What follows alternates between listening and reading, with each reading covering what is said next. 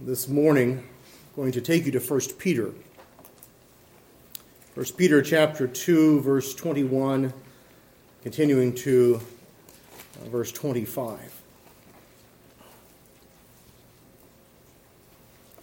From time to time, I'd say look at our lives and wonder the purpose of why we are here. Why am I doing what I'm doing?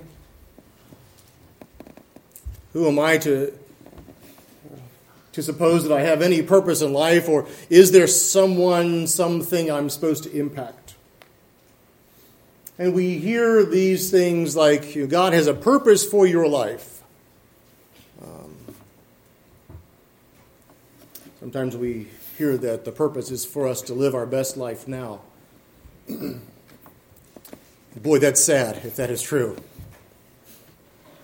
But we wonder, don't we? There are times that we do consider that. And maybe when we go through hard times, if there's suffering that occurs in our lives, wonder what is the purpose of that suffering? What is the purpose of what I'm going through? I'm sorry to say that when I suffer, my first reaction isn't, Lord, what are you doing and how are you working in this? But sometimes it's, why me?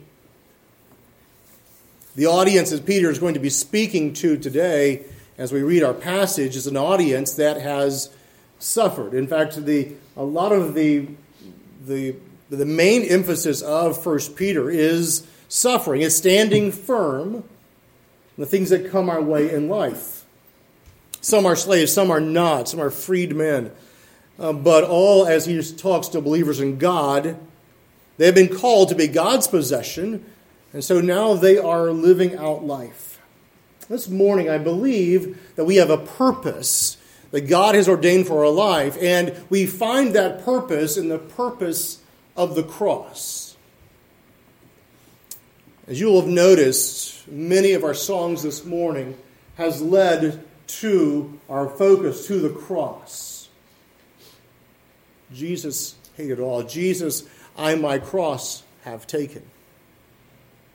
For us as believers, if you are a child of God, to see the cross and to respond to God's purpose of the cross.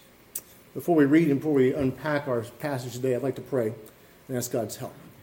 Gracious God, we thank you for your love, for your mercy, for your grace to us. Now undertake by your Holy Spirit to give us the understanding of your word. We cannot understand without you. And Father, would you interpret my words in the ears of the listener that it might strengthen them? Lord, my words are nothing, but yours are eternal.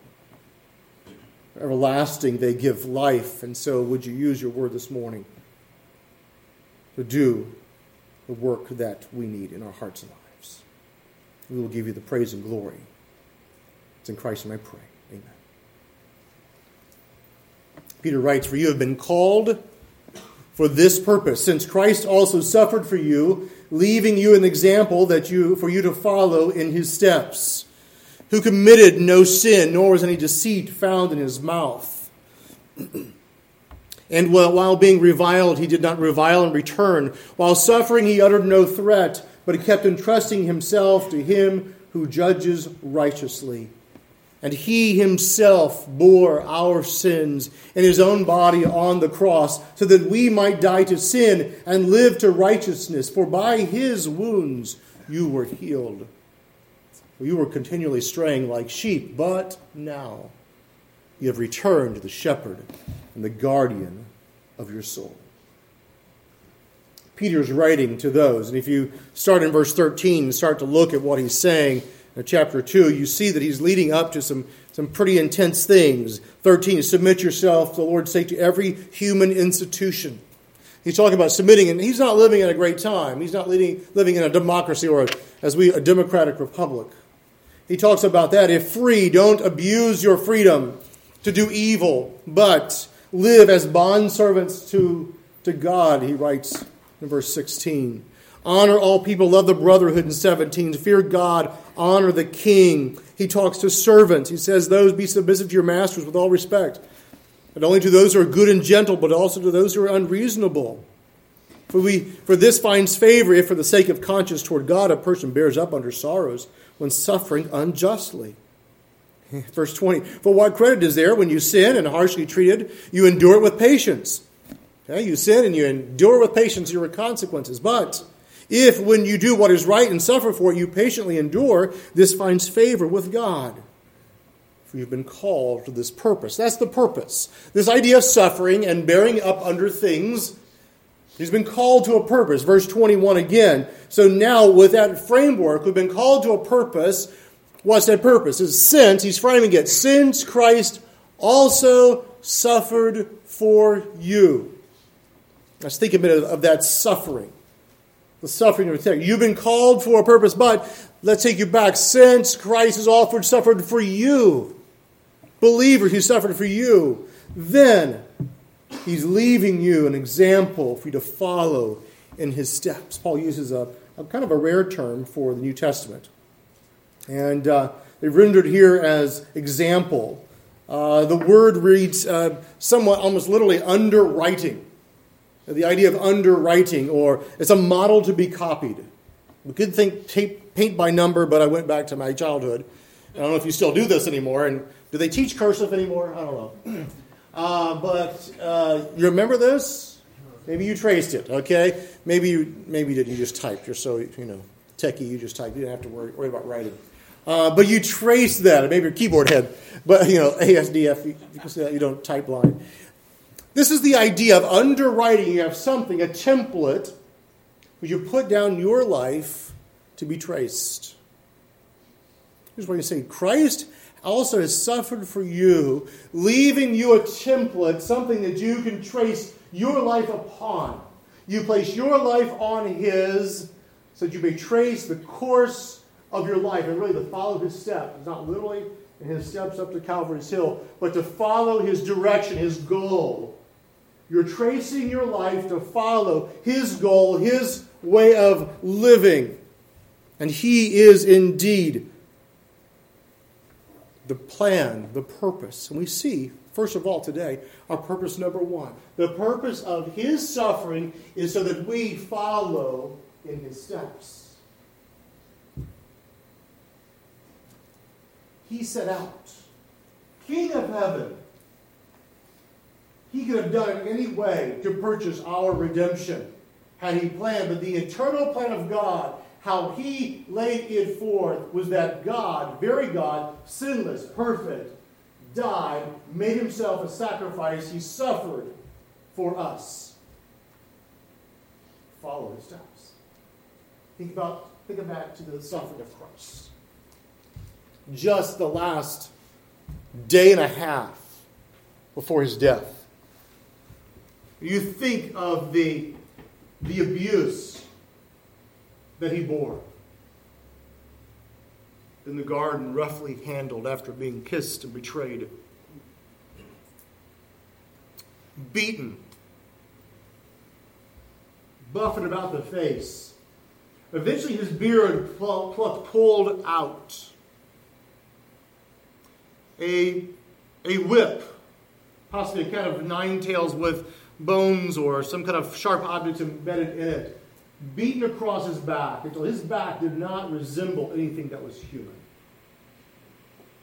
He bore more suffering, the Bible tells us, than any other man. And there, after that, mocked, a robe put on him, "Hey, hail, King of the Jews!" And then led to Calvary under the weight of that cross, and then nails piercing through his hands. I almost bought and played for you a video of the sounds of Calvary. There was nothing there that was visually graphic, the sounds of Calvary, but the sounds was enough to bring tears to your eyes. So there he hung, between heaven and earth. He suffered, paid your debt, my debt. He says, I want you to follow my direction. Purpose. Number one, to suffer, we follow his steps. But it's not fair.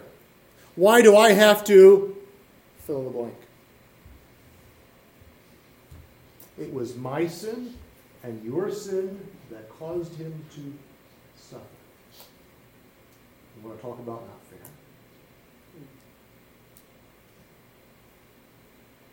So he suffered and died for us. Peter wants to make this a little more poignant for it, so he goes to the next verse. And he writes, and this verse that he uses is from Isaiah 53. Who committed no sin, nor was any deceit found in his mouth. Isaiah 53 says, his grave was assigned with wicked men, yet he was with a rich man in his death, because he had done no violence, nor was any deceit in his mouth. See, when he suffered, he didn't suffer for his own sins. And here, you think about the deceit.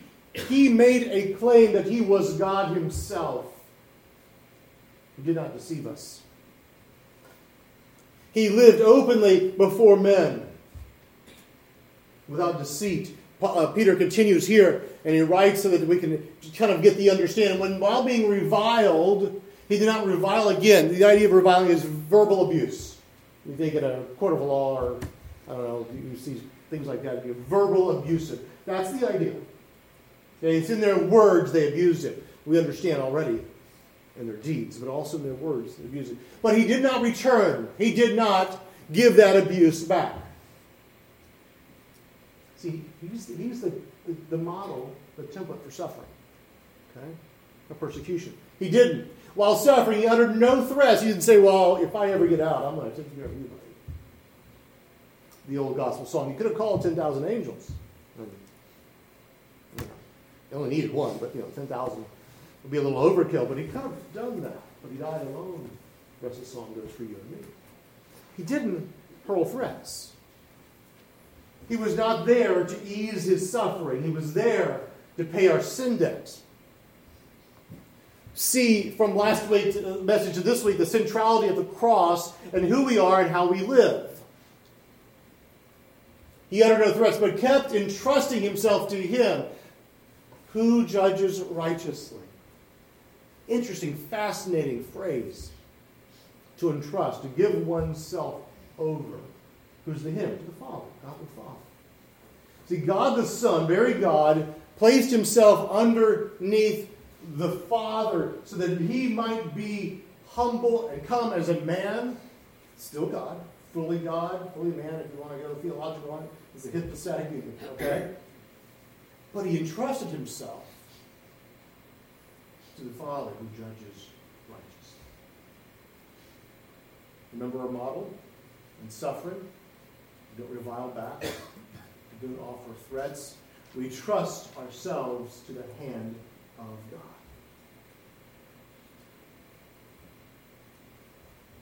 We place our lives in his hands. See the template. See the direction we are to walk. See the gracious example of our Savior. Was he sinless? Yes. No deceit, no skill, deception at all. Nothing. He left the vindication to the Father. He is our example. I wonder, our example. Now, we live in a Western culture. And often, we think the little bit of scorn that we get is persecution.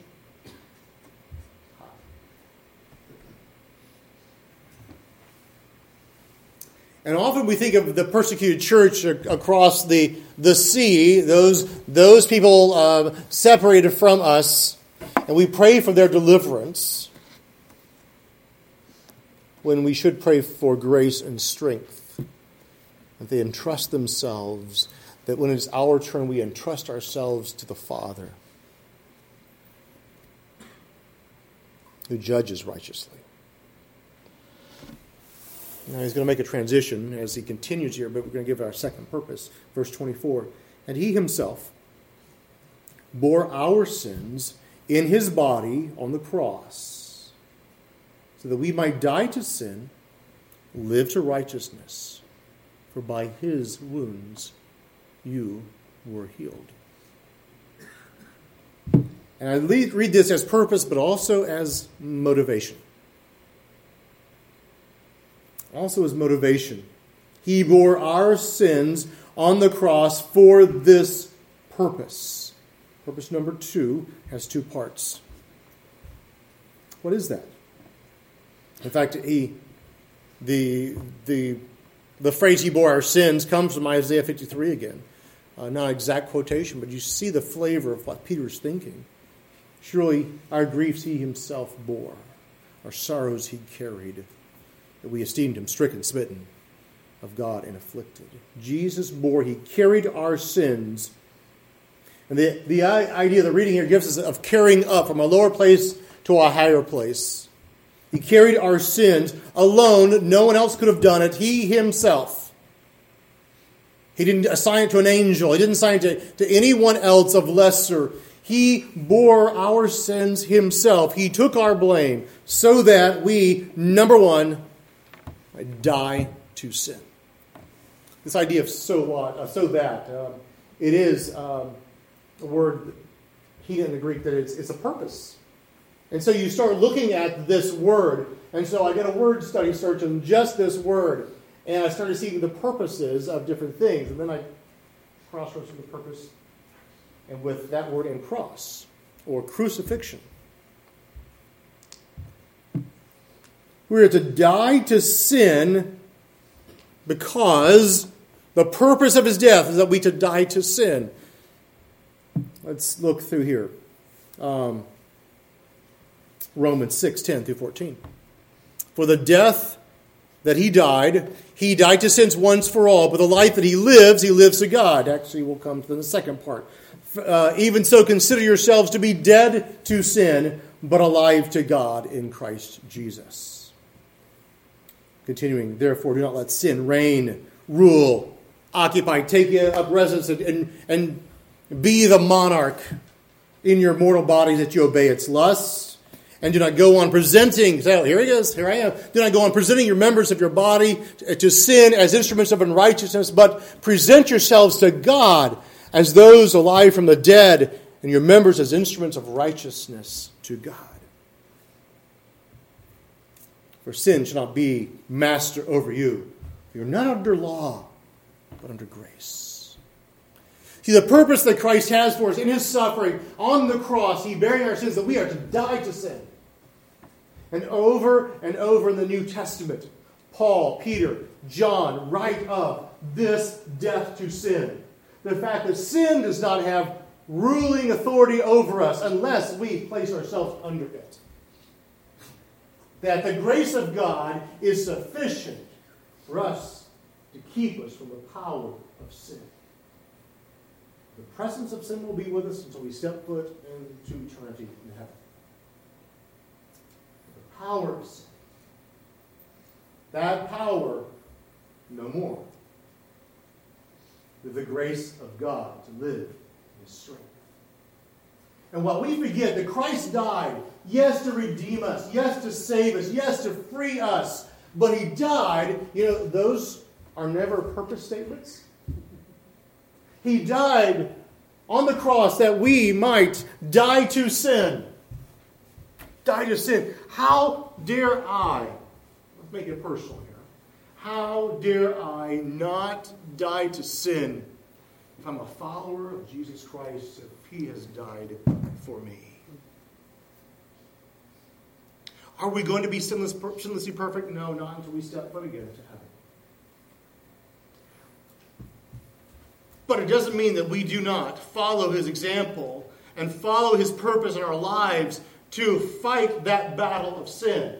Instead of giving up and presenting, here you go, okay, I can't fight it, let me just, no.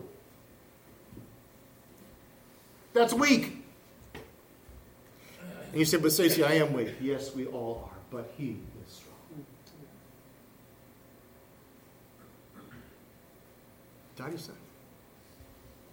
It's that active thought, that active purpose in our hearts and minds that by God's grace, because we live under his grace, his strength, We are to die to sin daily.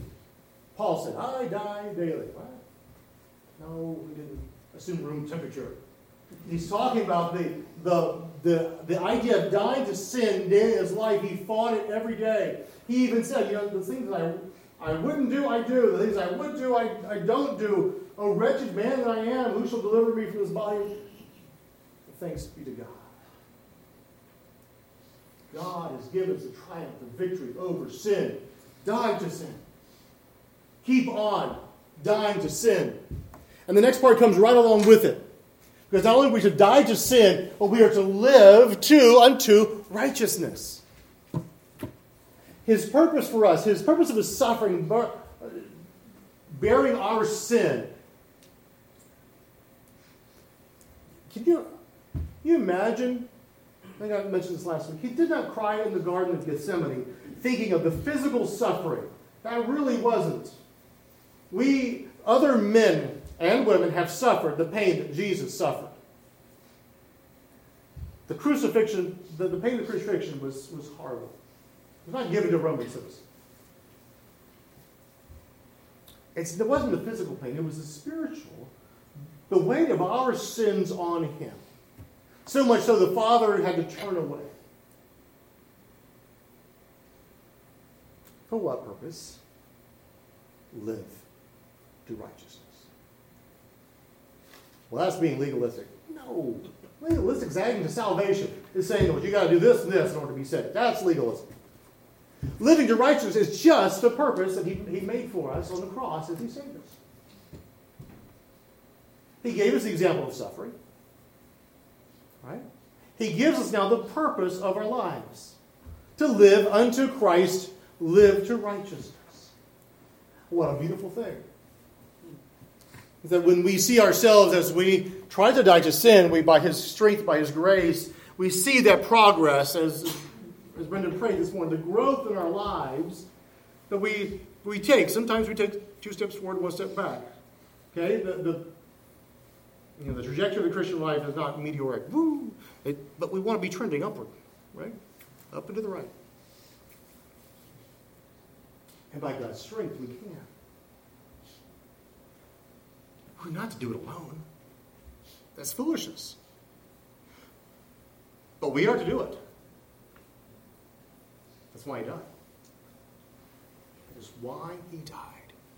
And if anyone tells you anything other than that you can do what you want to and live the way you want to because you got free entry to heaven, they're lying to you. They have something else they want to sell to you. They're selling another gospel. Paul said, whether me or another angel preach another gospel, let him be accursed. Galatians. Live to righteousness. And when I look at this, I see freedom. What? You see freedom in dying? Yeah. I see the freedom from my sin. The chains. Living in righteousness. I see joy in living righteously. I see the favor of God on someone who lives righteously. Not because I live righteously and that God will give me favor. It's that the joy that I receive as I walk with him. And the blessings that he bestows as he gives grace. And it's not always easy, but there's joy in this. There is the abundant living that people talk about all the time. All right? There's abundance in living with the grace of God and the purpose of God in his cross. And there's freedom. There's joy.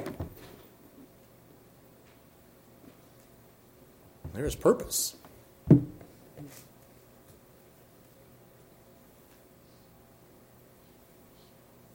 He finishes.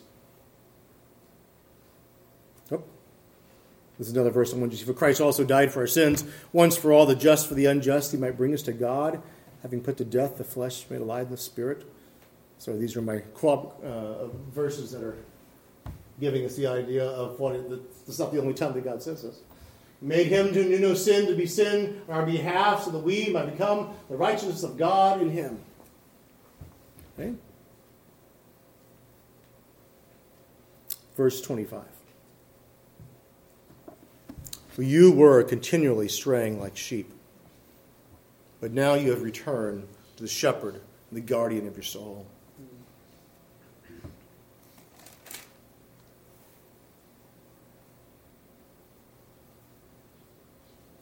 Before Jesus, before the cross, Lord, we were wandering.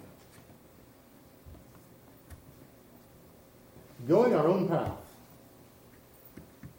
Doing what we want to do. Follow my own ambition. And Peter calls that straying. What do you know? It's a little more of Isaiah 53. All we like sheep have gone astray. But now you have returned. Look at these two words here. Shepherd and guardian. Shepherd and guardian. What's a shepherd do? Tend, feed, care, love. He also guards. But Peter, by the Holy Spirit, wanted to give that a little more emphasis. Yes, a shepherd would do that. We don't have to read it into the guardian part, do we? He puts it there for it's a guardian for us. Why do we need guarding? Sin. Its power over us. We allow, we give it to it. He guards our soul. Okay? Because of his saving grace for us, we will be presented in heaven, now redeemed, safe, secure in him. He's a guardian of our souls. See, as he says, by his wounds you are healed, restored spiritually. Where we once were straying, now we have a shepherd, we have a guardian, we have a purpose, we have an example, we have a Savior who bore our sins on his own body on the tree.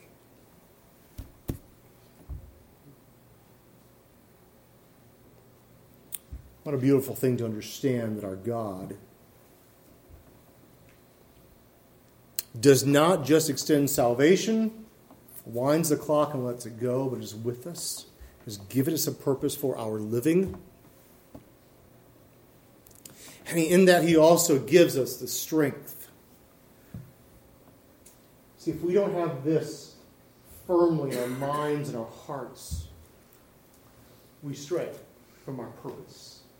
If we don't see the object of Christ's sufferings and we follow his example, that the cross and his death points to our dying to sin and our raising, living in righteousness, we go off our own way. We stray from that. We remove ourselves, if we can, as far as we can, from the shepherd or the guardian. And we get into trouble. We have all been there. Shake your heads. Nobody in this room is a follower of Jesus who have not strayed. Move away, but we have a Savior. Purpose. I wonder this morning if the purpose of the cross is firmly implanted in your heart and soul.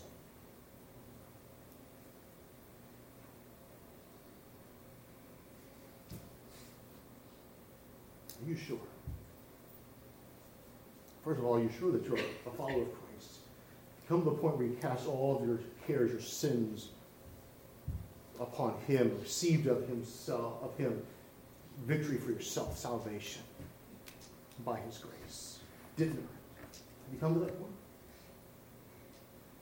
And if you have, praise God, understand the purpose of the cross is not to live the same old way you lived before you came to Christ.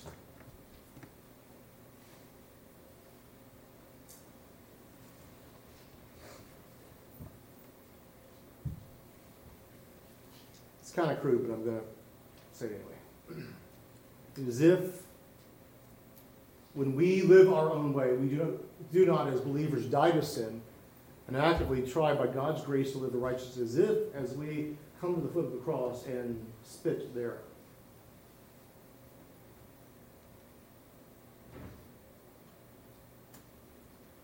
Folks, this is serious. wonder why there's no victory and power in your life? You wonder why you seem so far from God and you're struggling with life, but you know you're saved? You wonder why? You've forgotten your purpose. You've forgotten your purpose. You forgot to start with why. Borrow from Simon Sinek. You forgot the why as a believer. I've forgotten the why when I go my own way and please my own self. But it doesn't have to continue. You have a shepherd to guide, a guardian to keep your soul, an example to follow. Will you follow that example? Let's stop. Gracious God, by your mercy, you brought us to hear this today. Father, for those of us who are struggling with sin, who feel that as if they have no victory in life, let them know that with you there is victory. With you there is grace to overcome. In fact, that it is the purpose of the life.